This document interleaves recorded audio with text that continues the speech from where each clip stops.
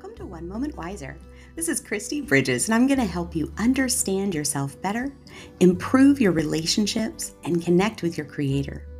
My guests share personal stories and wisdom, and in 2023, we're focusing on mental health from a Christian perspective.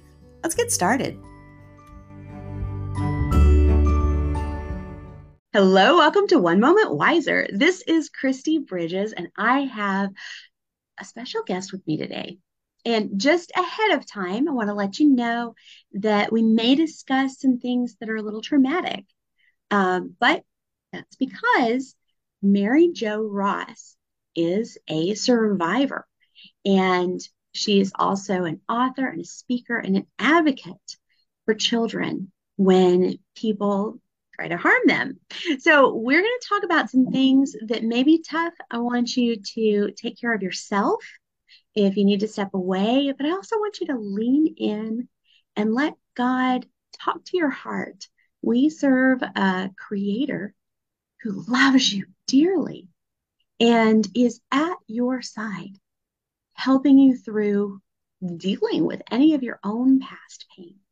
And so we're here today to talk about those things. Mary Jo, thank you so much for being here. And I just appreciate your willingness to, to just share. Go ahead, please. I didn't mean to cut you off. Oh, that's okay. I just wanted to say thank you so much. And it's interesting because God's just been opening doors right and left, and this is another one. So I appreciate you. So tell us a little bit about your experience, just so we can get to know you. Okay. I call it my 17 years of hell when I was growing up. I was born into a generational satanic cult. I was pimped out by 4 different family members and went through a lot of other abuse. But with God's help and people's patience and just a lot of things, like a lot of therapy, those kinds of things. I am living a wonderful life now. I'm on this other side. I'm a thriver. And I want people to know it doesn't matter your trauma. You can be okay. You can have a great life. I agree. Boy, just whenever I'm around you, you come across with this kind of quiet power, like the power is just rumbling under the surface, right? And I love that about you. So I 17 years seems like a really long time. And that was basically your whole growing up time. So you Yes. didn't transform overnight into the person that I know. Can you tell me a little bit about that journey from living in this nightmare to living the way you are now? Well, I have a hard head. I'm a little stubborn. And God has my back. All And right. so with the generational satanic cult, you're not supposed to leave and live. You're supposed to have an accident or a suicide. And in fact, my dad committed suicide my senior year. My older sister did a few years later. And it was really tough. I had to totally break away. But part of that was school was where I was safe. I was bullied and all that, but I did well in school, and that was my outlet. Yeah. And so I knew if I ever wanted to break away, get out of town, any of that, I had to get scholarships. So I earned 6 and I went away to college and didn't go back. But there's a lot more to it than that. About 25, 30, 30 years ago, I spoke for the first time at a law enforcement conference in Wichita, Kansas. I had done a lot of struggling, trying to get people to believe me so I could get help, so I could break the cycle, so my children wouldn't be exposed to it. And got told that I was a liar and I made it up and I was, just trying to get attention. But that's a story for another day. But so along the way, I did some radio interviews because when you do something like that, you're very vulnerable. I was very vulnerable and my children were. And so I had to speak publicly because I wanted people to make sure and investigate it if anything happened to me. or to them it would be white. And so that was a big thing, was with the cult and everything. You're not supposed to talk. And so I was talking loudly. Loudly and But frequently because that was survival. yes. Oh, that's actually And very smart. and so along the way, even after I had these therapists, people, psychiatrists, and everybody tell me I didn't go through it and I made it up. I had the opportunity to speak with a former lieutenant at Sedgwick County Sheriff's Office. Mhm. And we talked for a couple hours at a friend's house. And he was the first one that ever said, I believe you. First one ever. And I was in my early 20s. He's still my hero. And so he introduced me to a friend of his that he worked a lot with, who was a homicide detective at Wichita Police Department. Mhm. So they were my buddies, kind of like I had bodyguards, people that believed me and would protect me. And so they had brought me in as a surprise guest speaker at a law enforcement conference. Mhm. So I spoke there, and then I didn't speak for a long time. I did a lot of therapy, did different things. And it wasn't until, I did therapy off and on, didn't have the best relationships, Right. went through really angry at God. Yeah. And I remember stomping around, I was cussing, I was yelling and chewing him out because he didn't stop it. He let it happen. And so I went through months. I was just furious. But God could take it. Humans can't take it, but God could take it. And that's been a big deal because he's been there for me. It's wonderful. So I want to back up for just a second. Mm-hmm. As a child, there are certain things that are just part of the contract with our parents, right? It's supposed to be part of the biological contract. And we are programmed to expect it. Unfortunately, parents aren't always programmed to give it, right? So we go through stages where we learn what kind of response we're going to get if we cry out. We learn what kind of response we're going to get if we're good and if we're bad, right? If we obey and if we disobey. We learn what good and bad is in our parents' eyes. We learn how safe we are around outside people and whether our parents will step up and take care of us and protect us or not. And then we go through this period where we learn how to interact with other people, our peers and outside people. And you didn't have rightness in any of those stages. You had Mm-hmm. abuse from your own parents and from your own father. You had I'm really bad abuse, and not just physical, where you felt unsafe, like you were going to be harmed physically, Right. but that kind of abuse that makes you feel unsafe and just dirty as a human being. So you're learning dysfunction in all of your relationships, which makes, of course, dysfunctional responses. That you didn't have the kind of peer interaction that people are supposed to get, because when you've been taught that your body is just to be used, um, and that nobody is safe, then you have dysfunctional friendships, right? Now you're in college, Mm-hmm. and you're different, right? And people aren't Mm-hmm. listening to you. They're saying, well, you're different. You must be the crazy one. Instead of going, how did you get this way? Right? And it sounds like the officer had a little experience with trauma victims. Can you tell me, you have a wonderful tool and we'll talk more about it later, but just for a moment, I just want to thank the Lord for this man who believed you. I'm so grateful for him, But can you tell me just a couple of things about how you could recognize someone who is actually telling the truth? What is it that might put us off, that might make us go, I don't know, this is a little too weird. And what is it that might make us go, well, this is weird, but this person's not lying? Do you have some clues for us there? Well, I would say if a child comes to you and said someone did something to them, believe them. Say, I believe you.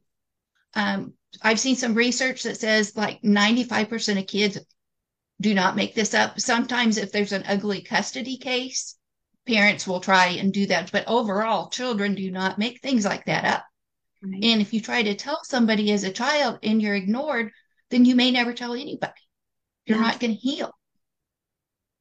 And it, it's humiliating to be ignored when you're trying to tell something so important, and it's taken you such courage to do so.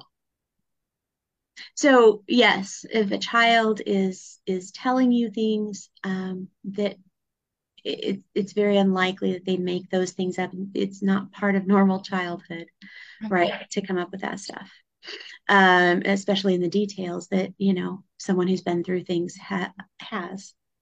Now the satanic cult thing, that is very unusual, right? Most people think, well, people just worship differently, and they don't necessarily understand some of the rituals, and believe that that's anything more than fiction.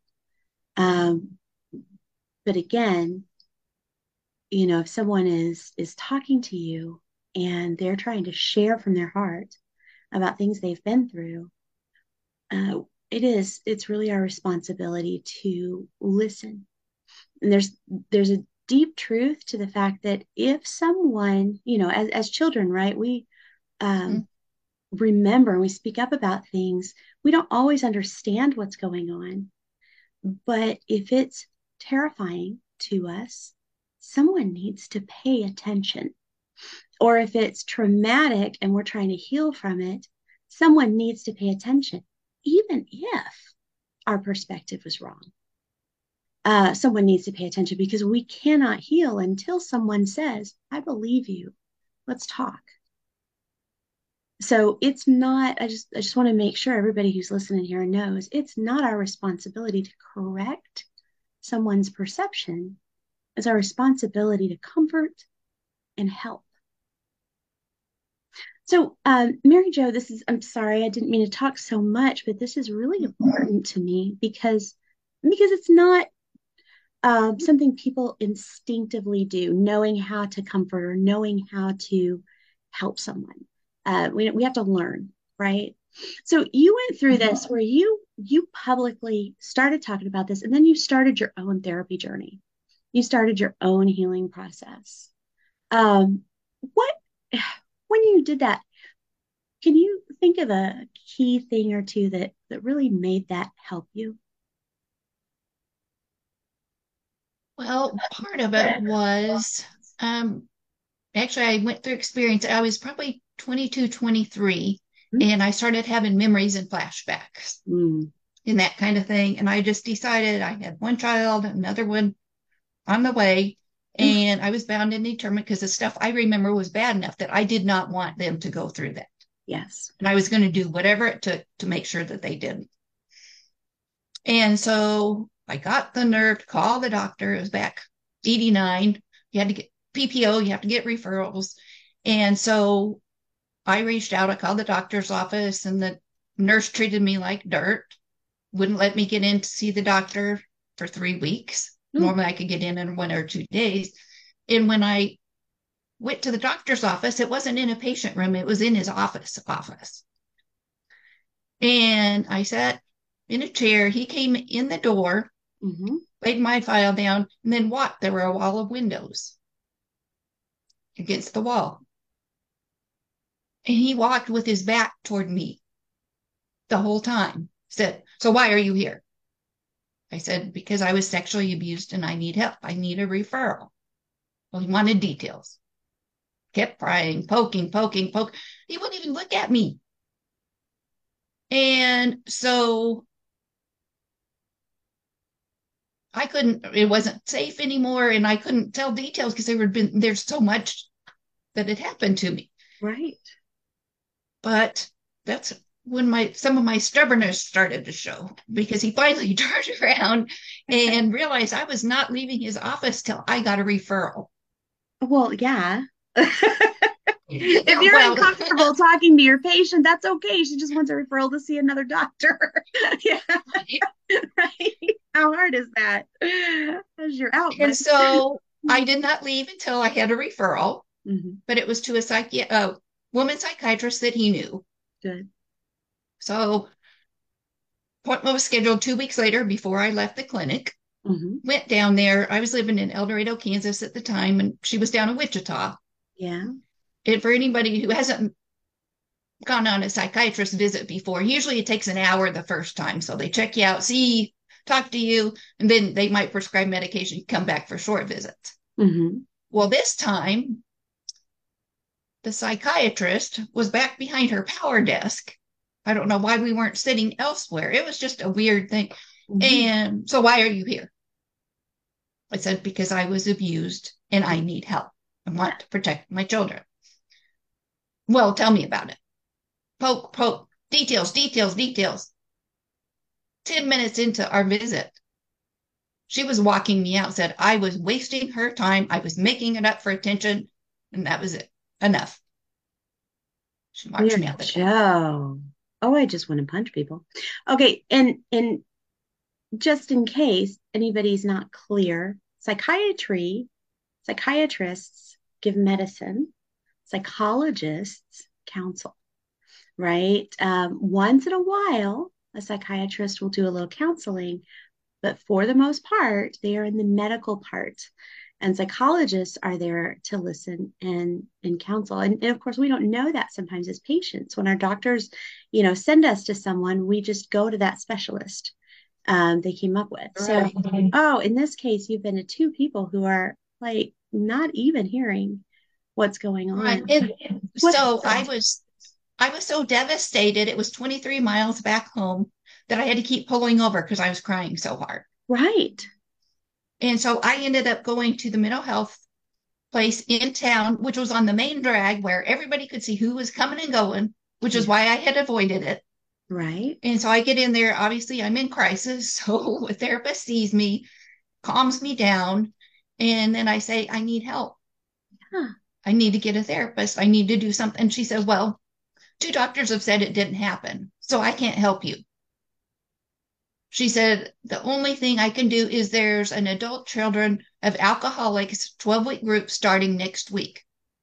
And that was only a little bit of the problem. But I said, okay, I'll take anything. Yeah. Okay. And thankfully, the social worker who led the group was wonderful. And I got to know him through that time. And he referred me to my hero therapist, Yeah. who was a Christian, had dealt with a satanic ritual abuse, child sexual abuse, and all those kinds of things. Mm.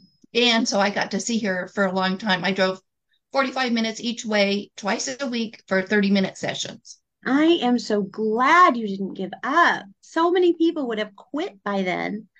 And you are so amazing that I can't imagine you still being back where you were at that point and just having given up or not even being here because you gave up. So, what a blessing. Now, you currently work with a project because you found help. People listened and you found help. You actually help others. Tell me about the Demand Project.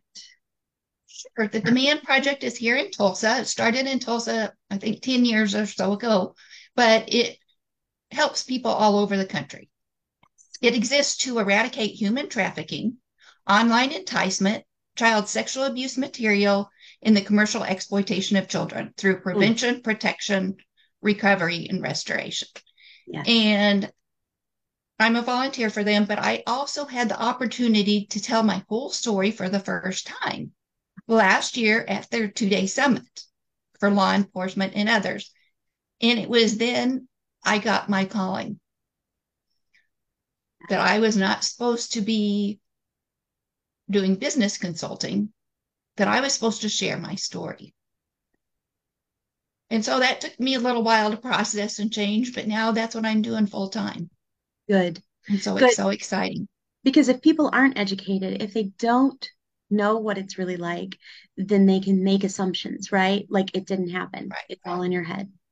And you know, people need to know. There, I love on your website you mentioned that, you know, there was a time when cancer was something you weren't allowed to talk about. Well, Right. now there's this, right? We've learned to talk about cancer and actually treat it. We can learn to talk about this and actually stop it. Yes. I know that since 2020, online temptations have become just exponentially out there, and it's stomach churning. And I support a few anti-trafficking organizations myself. So the Demand Project is US based and helps to educate law enforcement officers. And then what else do they do? Well, and attorneys and social worker, anybody who works Nice. with people being rescued from trafficking. We also have the largest campus in the country Mhm. for girls who have been rescued from trafficking for the ages of 11 to 17.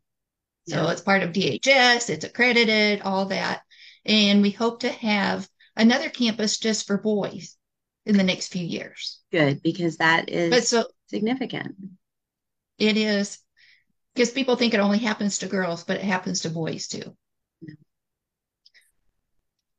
Mary Jo, I'm so glad that you have realized this is what you are made to do. And I hate that that you had to go through it at all. I have felt that way at times. God, where were you? And He promises to be with us when we walk through the fire. Um, there's so many promises in His Word that indicate we still have to go through the fire, right? But He's with us, and He's with us, healing us. This life, some days may seem eternal, but this existence here is this much of an eternal lifespan, and even the worst things that people have done to you can be turned into, you know, jewels that make you stronger and more impactful, more able to help others.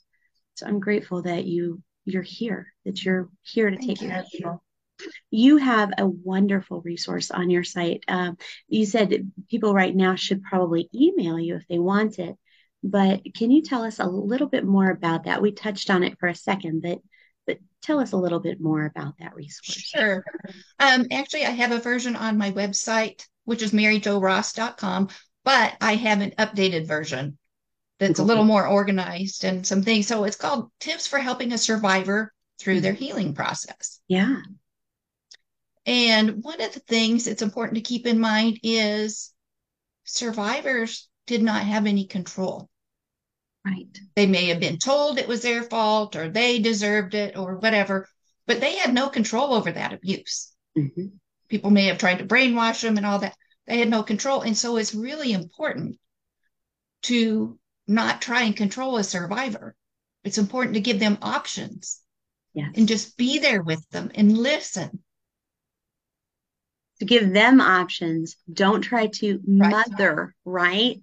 Sometimes when we want to Right. help people, we try to tell them how to live their lives, and that's real important. And we can't do that with a survivor who's already felt manipulated and controlled. Another thing you mentioned is a lot of times people, especially the people that I have known that have been through some cult manipulation, often deal with dissociative identity or people who've been abused by their own parents, especially. They have the dissociative identity, and so one thing you mentioned that in your tool, that it's important to recognize that somebody may be switching. What do they call it? Code switching, where they're switching Mm-hmm. different parts of them in order to find the one that's going to protect them. in order to find the safest person to be in that situation. And that can feel awkward. It might feel like they are pushing you away, or it may feel like they're being abrasive. And you just have to relax and go, it's not me, right? Right. They're going through something, and I'm just going to stick around and support that. That's good stuff. We have a few more minutes. Do you want to talk about a couple more of the tips? Sure. Yeah. It's very important not to walk up behind a survivor without making noise Oh, or letting them know that you're behind them, because too many things have happened from the back and you could get a bad reaction. that makes sense. And And it's money. really important that you don't ever say, I know how you feel. Mhm. That's going to shut them down right now, then, because you don't know. You were Right. not in that situation. You do not know. Right.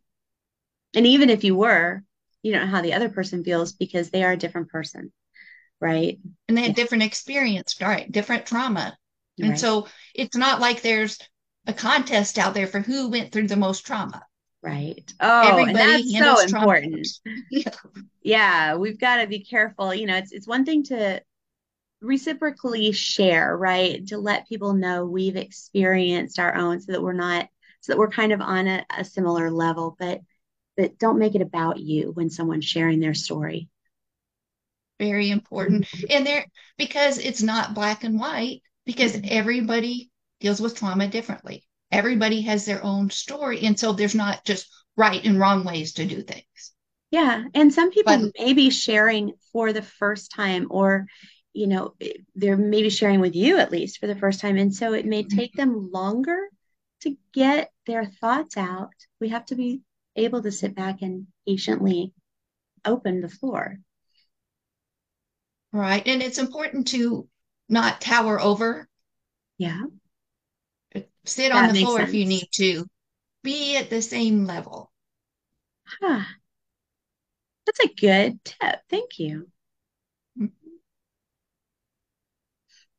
Is there, as you learned to, as you became whole and as you kind of reconciled with God and found comfort in Him, and you learned to interact with others and to get to where you are now, is there any scripture that has just really supported you in this, or anything like in your spiritual practice that's helped? Mhm.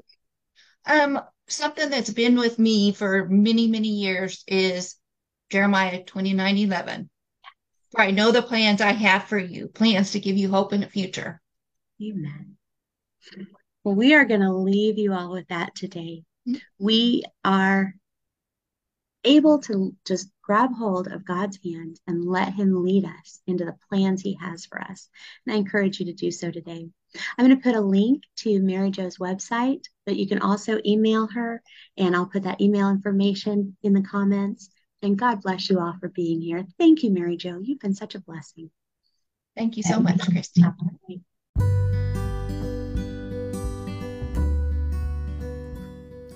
Thank you for joining us.